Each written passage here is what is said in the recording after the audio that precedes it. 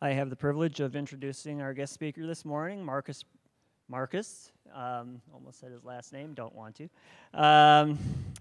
And for reasons.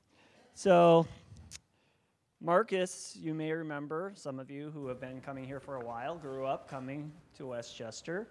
And he graduated from Urbandale High School a while ago.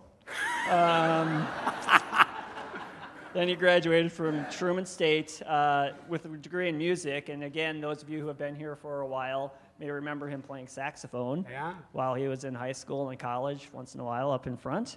And so then in 1994, sorry, you're not quite that old. That would be my age. He joined Campus Crusade for Christ. Everybody calls it Cru now, so it's hard for me to even get that out of my mouth. And then in 2014, he completed his theological degree from Reformed Theological Center in Orlando, which is where Cru is headquartered. In 2010, he made the second best choice of his life, and he got married to Shannon Brooks. And they have two sons, Charles and Christian, 6 and 4. And this was an interesting fact. They have served 50 and 31 countries, respectively, during their lives already. That's how many countries they've been to. So, Marcus and Shannon have served with Cru both in campus ministry and then most recently with the Jesus Film Project. And right now they are specializing in training church planters in how to use the 200 or so films that the Jesus Film Project produces to help them with multiplication and church planting work among some of the most unreached countries in the world. So it is my pleasure to introduce Marcus. Thank you. Thanks, Chris.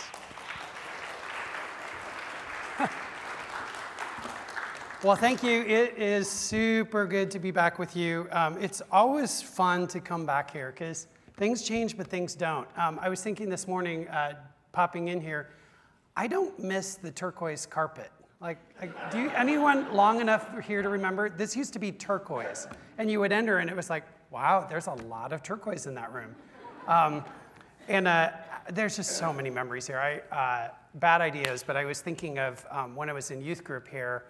Our youth pastor, who will not be named at this moment, but got this bright idea that on a fun day for the youth group, we would have push races with the church's 2 conversion vans.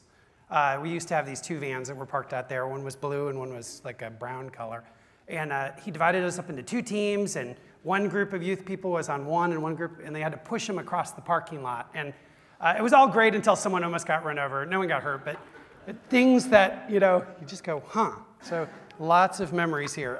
I'm really glad to be with you today. And I had a funny thing happen. I haven't been teaching a lot since before the pandemic. And this weird thing happened to me. So last night, I'd worked on my sermon this week. I printed my notes out and got them all done, got them all ready. And then I looked at them and I'm like, oh, I can't read those. So I have 14 pages of notes because I had to make the font so big so that I could actually read them. So things change. They do. Okay, turn with me to Psalm 45. We're going to look at Psalm 45 today.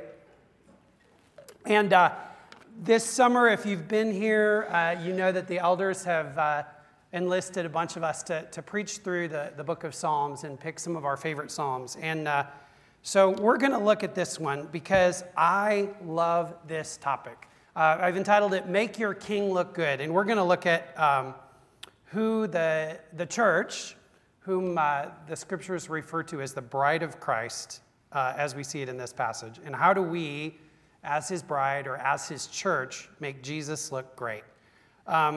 If you're in Psalm 45, let me find my giant text here. Look at the very last verse, 17. He says, I will cause your name to be remembered in all generations. Therefore, nations will praise you forever and ever. Think of the last wedding that you attended. If it was in this room, more than likely the groom and his groomsmen came in and were seated here, and the groom's probably in the middle. And then the bridal party processes down, and everything is leading up to a certain event, right? What are you waiting for? You're waiting for the bride to appear. And the first thing you'll notice is the music pumps up, changes, and everyone stands, and you'll see the groom standing up here, and his face just lights up, and he sees his bride right there coming forward. And everything in a typical modern wedding is really, I think you could argue, associated around the bride. But if you think of the ancient world, it was exactly the opposite. Everything was about the groom, or in this case, the king and the groom. And if you'll turn that imagery on its head, I think you'll see what's going on in this passage. Before we dig into this specific Psalm 45, I want to give you a little bit of background just on the Psalms in general. I think it'll help us as we look at this. So this is a royal wedding psalm. And psalms are just poetry, really. They were probably used musically. In fact, there's musical terms throughout the psalms. You'll see them often sung, performed, and they're designed by nature of poetry to move us emotionally to respond to a theological truth. So they should, in some way, affect our emotions and connect our emotions to our heads and allow us to praise God in some fashion or learn more about God in some fashion. So let me pray, and then we're going to tear this apart a little bit and see what God would have for us.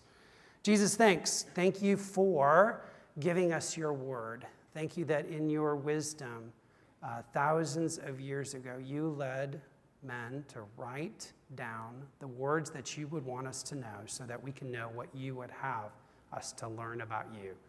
And so this morning, would you fill me with your spirit? Would you allow us to better understand who you are through the lens of your word and through its understanding? Guide me, your servant, and us, your servants, to hear and to understand and to, most of all, apply what you would have for us today. In Jesus' name, amen.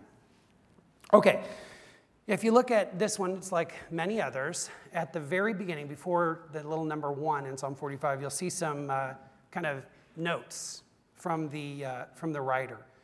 I'm preaching from the ESV, whatever version you're using, they're very similar, but it says, to the choir master according to the lilies, a maskil of the sons of Korah, a love song. According to lilies, theologians think that that's probably just a common tune that people would have known in the ancient world. A maskil, no one really knows what that means. It's a musical term. Of the sons of Korah, if you know your biblical history, the sons of Korah were musicians in the temple. They were priestly musicians. And a wedding song, the NIV says, or a love song we see here. But it would have been, this one specifically, would have been composed for the wedding of a king of Israel. So the king isn't identified in this specific one. We don't really know, and that's not really important other than the fact that he's a descendant of David. So David, the king of Israel, is the dynasty that's going to be talked about in eternal terms, and that's why we know that this one was someone in the line of David. It could have been Solomon. It could have been one of Solomon's sons in the divided kingdom. Verse 16 gives us some clues. In the place of your fathers shall be your sons. You will make them princes in all the earth. The idea that just as this king's father served, so would his descendants serve. Okay, so you've seen the intro. Let's, in your bulletin or on YouVersion, whatever you're using, you'll see some notes. All I've done is put in the notes a structural outline of what I think this passage is. And I'll keep driving the guys in the back crazy, flipping back and forth. But go to the next slide, and this you'll see the beginning. How do we as his bride make Jesus look great? And then the next one, here you see the introduction and section 1. So in section 1, we're gonna focus on the groom or the king, because this is a this is a wedding ceremony that we're looking at. And then the next slide, you'll see section 3 and 4. Here now in section, section 3, section 10 through 15, we see praise for the royal bride or the queen. And then the last one is a conclusion by the author or the composer of this. So back one more, just to review.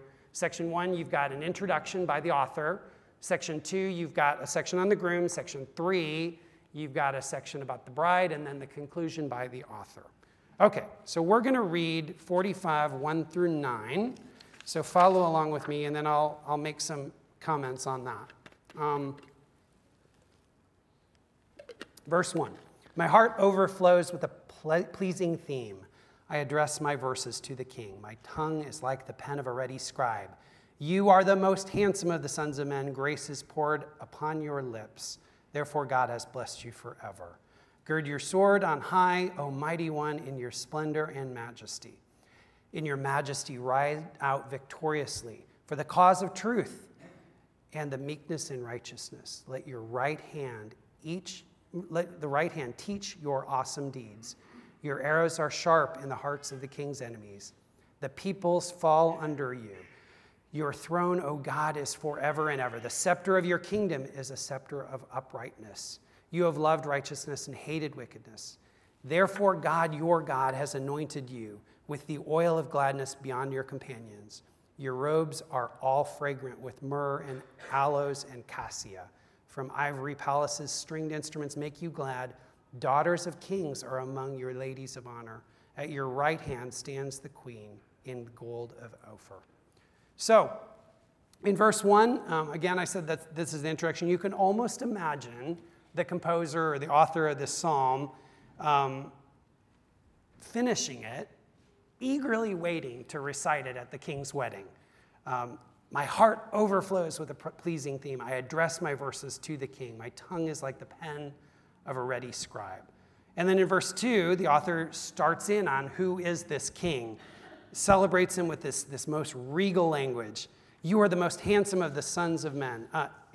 Interestingly, I heard a rumor that Pastor Chuck makes the staff recite that verse at staff meetings. Is that still true?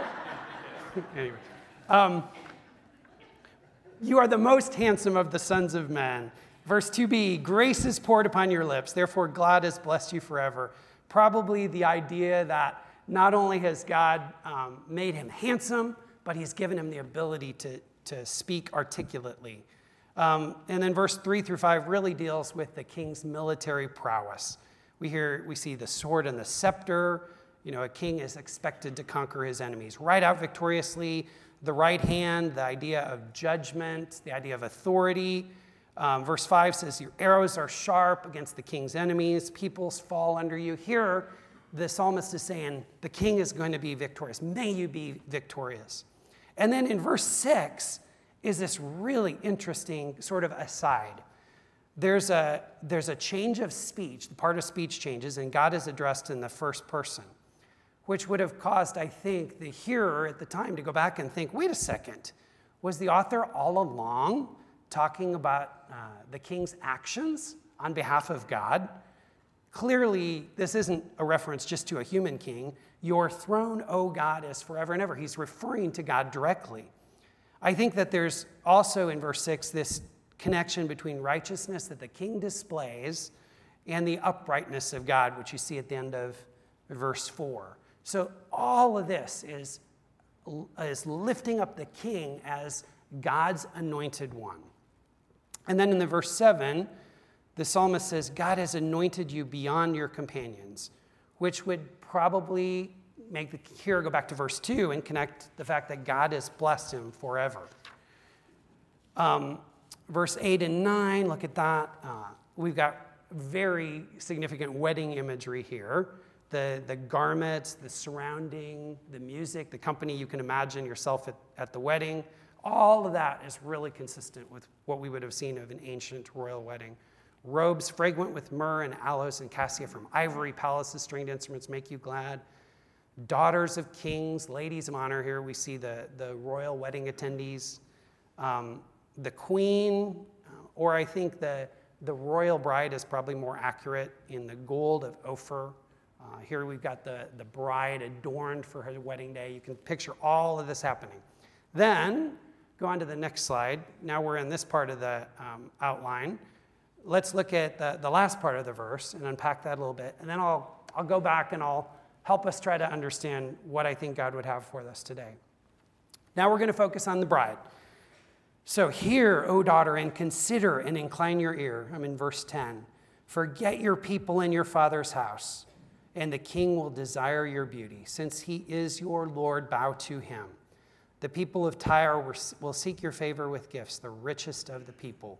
All glorious is the princess in her chamber, with robes interwoven with gold and many colored robes she is led to the king, with her virgin companions following behind her. With joy and gladness, they are led along as they enter the palace of the king. In place of your fathers shall be your sons. You will make them princes in all the earth.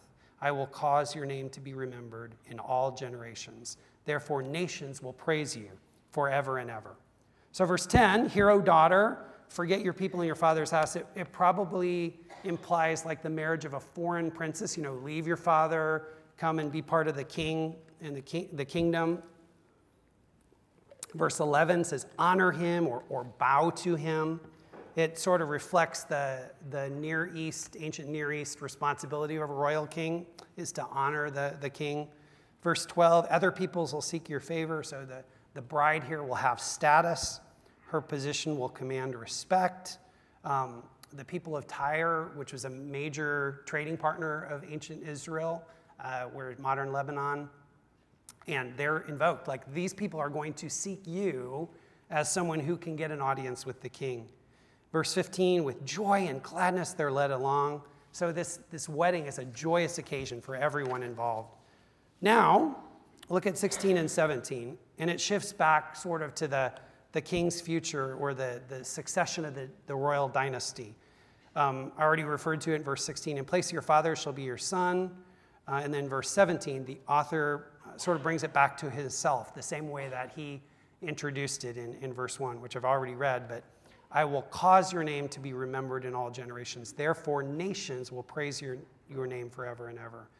The idea of praising you almost always refers to God in Scripture. So the recipient is going to hear this and going to go, wait, something bigger is going on here. Okay, go back to the first slide. Yep, that one. And we're gonna start unpacking this from what would God have for us, and how do we, as Jesus' bride, make his name great? So think about this. This psalm would have been read in Israel for hundreds and hundreds and hundreds of years before Jesus came. So if you're a Jew and you're living in Babylon 400 years before when Jesus came, what do you do with a psalm that lifts up the king and talks about the dynasty lasting forever and ever? Think about it. There's no longer a kingdom. There's no king. Israel as a nation has been devastated and exiled to Babylon. They've been defeated. You got to be thinking, wow, if this is true, then there's something bigger going on here. And I love it that Gerald Wilson, fantastic Old Testament scholar, he says of this, listen to this. References to ancient kings in a now defunct kingdom were resigned to speak of a future one who would come to accomplish what all those former human rulers had been unable to do, to fulfill the expectations of God and lead his people rightly in the paths of Yahweh.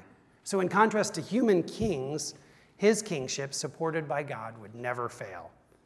So Israel's thinking of this passage shifted, and then we come to the New Testament, and we see the author of Hebrews in chapter 1, verse 8 and 9, referring to Jesus and lifting verse 6 and 7 directly out of this passage, verbatim. He says in Hebrews 1, 8 and 9, it mimics Psalm 45, 6 and 7. But of the Son, he says, your throne, O God, is forever and ever. The scepter of uprightness is the scepter of your kingdom. You have loved righteousness and hated wickedness. Therefore, God, your God, has anointed you with the oil of gladness beyond your companions. So we don't know with certainty who penned the book of Hebrews, and yet we know from what he writes about that he had a deep Jewish understanding of the scriptures. And he is taking this passage from Psalm, and he knows that it refers to the Messiah, and now he's connecting it to Jesus as the true Messiah. So God used both Israel's circumstances and the author of the book of Hebrews to let us know that Psalm 45 was really talking about Jesus. And that's where we then, as his church, need to go with our understanding. So I think God would have us do a couple things from this passage. I think he'd have us to understand, firstly, that Jesus is the true king. As you read Psalm 45, on the surface, aren't you kind of struck by how much God is invoked in this royal wedding? Usually weddings are really just kind of about the bride and the groom, but this one is, man, God is all over this. And then look again at this in verse 2. Now we're going to bring our New Testament understanding into this. Grace is poured upon your lips. That takes me immediately to John 7, where, do you remember the story where the Pharisees send out guards to arrest Jesus. And they come kind of timidly back to them, and they're like, well, why didn't you arrest him? And in verse 46 of John 7, the officers answer, well, no one ever spoke like this man. There's this sense in which Jesus answered what the psalmist is saying. Grace is poured out on your lips. In verse 4, again, this passage of triumph, in your majesty ride out victoriously. Well, that takes me right to John 12, where on Palm Sunday we celebrate Jesus' triumphal entry as the king into Jerusalem. And so I think that there's this connection between this passage and who is Jesus. And then for sure, verse 6 and 7, you can't read that and not see something bigger going on. God has anointed you. Your throne, O God, is forever and ever. Well, think about Luke 1, where Gabriel, the angel, appears to Jesus' mother Mary. He says, and behold, we read this every Christmas, and behold, you will conceive in your womb and bear a son, and you shall call his name Jesus. And then in verse 32 of Luke 1, he will be great and will be called the Son of the Most High, and the Lord God will give to him the throne of his father David, and he will reign over the house of Jacob forever, and of his kingdom there will be no end. So here, the angel of God specifically talks of Jesus in this kind of language. So we're to understand as his church that Jesus is the true king, and I think we're to understand that we, as the church, are the bride of Christ. Paul compares the church to the bride of Christ in Ephesians 5. Paul exhorts husbands to love their wives. He says, as Christ loved the church, and he gave himself for her. And he relates husband and wives, and he tells us in verse 32, actually, I'm not just talking about husband and wives, I'm talking about the church. And then in 1 Corinthians, he later talks about how he promised the church to God as a pure bride to Christ. And then in the very last book, Revelation 19, John has this vision of the future, and he recounts the church as the bride of Christ. He says, let us rejoice and exult and give him the glory. For the marriage of the Lamb has come, and his bride has made herself ready. There's this idea that the church is ready for Jesus to receive him. Verse 11, if you go back to the psalmist, since he is your Lord, bow down to him. The NIV says honor, but literally in the Hebrew, it means to worship him. That implies intimacy, submission, sort of a yielding to him as the true king. And I already alluded to this, but in verse 11, it talks about the people of Tyre. Where is that? Verse 12, the people of Tyre will seek your favor. It's fun that there's an instance in the gospel where Jesus actually goes to Tyre and he heals this Syrophoenician woman. And the woman says to him, well, even the dogs deserve to eat from the master's table. And he commends the woman for having great faith. So here is Jesus reaching even out to non-Jews, and non-Jews embracing him as Christ. So you see that in here. Look at all this imagery that you see. And then in verse 13 and 14 of Psalm 45, you see, all glorious is the princess in her chamber with robes interwoven with gold, and she's led to the king. Well, look at Revelation 19. The bride has made herself ready. And Revelation 19:8, it was granted her to clothe herself with fine linen, bright and pure. Do you see what's going on here? The psalmist is writing in greater understanding than the author would have had of the true Messiah coming and his church being prepared for as a bride. So, if we as his church are the bride of Christ, then we better be thinking, this has bearing on my life. What are we to do as his bride? Well, I think we're to do a couple things. As his bride, we're to trust Jesus and seek him for what we need and to realize that he'll provide. And then we're to make ourselves ready for his return. Paul writes in 2 Timothy 4, he says in verse 8, "Now there's in store for me the crown of righteousness, which the Lord, the righteous judge, will award to me on that day. And not only to me, but also to all who have longed for his appearing." We're to, as his bride, long for his appearing, which I think means make ourselves ready for him to return. So we're to trust him for what we need, and then as his bride, we're to make him known to others. In verse 17, where I started, the psalmist writes, "I will cause your name to be remembered in all generations. Therefore, nations will praise you forever and ever." Jesus is coming back. He will return, and he wants that his name would be known. Peter instructs us super poignantly in this regard in 1 Peter 3, verse 15 and 17. Listen to this. This is what we as his church are to do to prepare ourselves.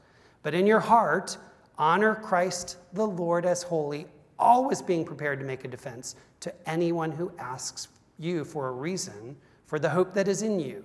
Yet do it with gentleness and respect, having a good conscience, so that when you are slandered, those who revile your good behavior in Christ may be put to shame. For it's better to suffer for doing good, if that should be God's will, than for doing evil."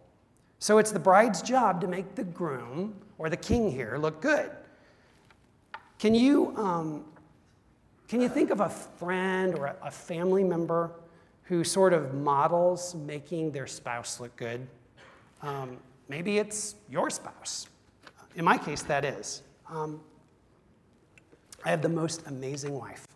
She challenges me so much in this regard. She has this amazing skill that she learned from her mom and from the Holy Spirit's work in her life.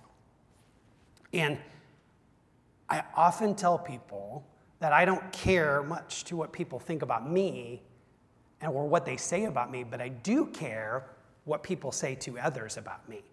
And so I love when I have the occasion to hear Shannon talking about me to someone else. And I never hear her complaining about me. And there's plenty to complain about, believe me. And yet, when she talks about me, and when I hear her, like I'm in the other room and I hear her talking about me, she speaks of me in language that I don't deserve. She's usually bragging about something that I've done or how I am. She's amazing and she's super challenging. That's the idea we see here. When you talk about Jesus, how do you talk about him? Do you talk about Jesus? Do you talk about him with those who don't know him? How do we make him look good? Well, 2 application points, and this is the challenge that I'm giving myself, so I'm also giving it to you. I think we're to do 2 things. If Psalm 45 is true, and we have a royal king who has done everything for us, then we should live a life that represents him to others. Honesty, purity, character, integrity. Do you do what you say? Do you act in a manner that's consistent with what you value? 2 Peter 2 says, Peter says, "Live such good lives among the pagans that though they accuse you of doing wrong, they may see your good deeds and glorify God on the day he visits us." Chris told you a little bit about what we do. If you've ever had a chance to hear us talk about our work with the Jesus film. This year it's looked really different because most of it has been done in our bedroom on a computer screen. But typically we travel a lot and we train church planters around the world to use our films to plant churches, to tell people about him. And we've been working a lot in India this past spring, virtually training people to tell people about Jesus. And if you've been following the news, you know that a wave of COVID came through India, and it had crazy, crazy effects.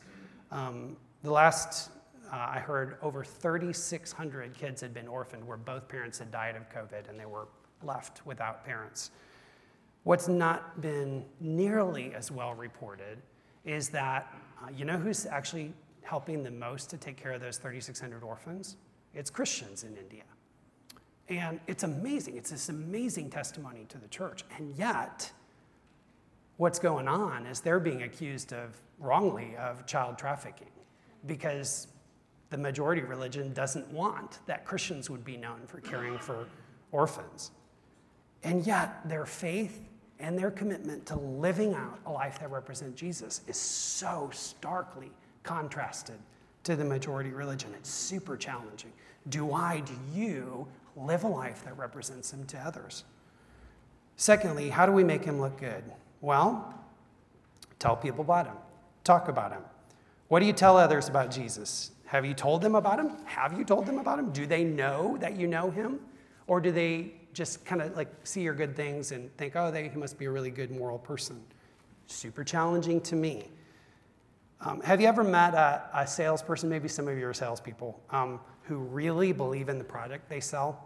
I have a friend in Minnesota. We just visited him, and he is maybe the best salesperson I've ever met.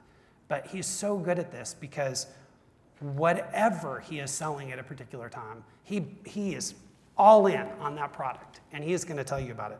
And that's true for just stuff in his personal life, whether it's Toyota anything or estate sales. He was big into estate sales, or Charles Schwab free checking, or antioxidants, or CrossFit, or avoiding high fructose corn syrup. Whatever he is into, he is going to talk about that.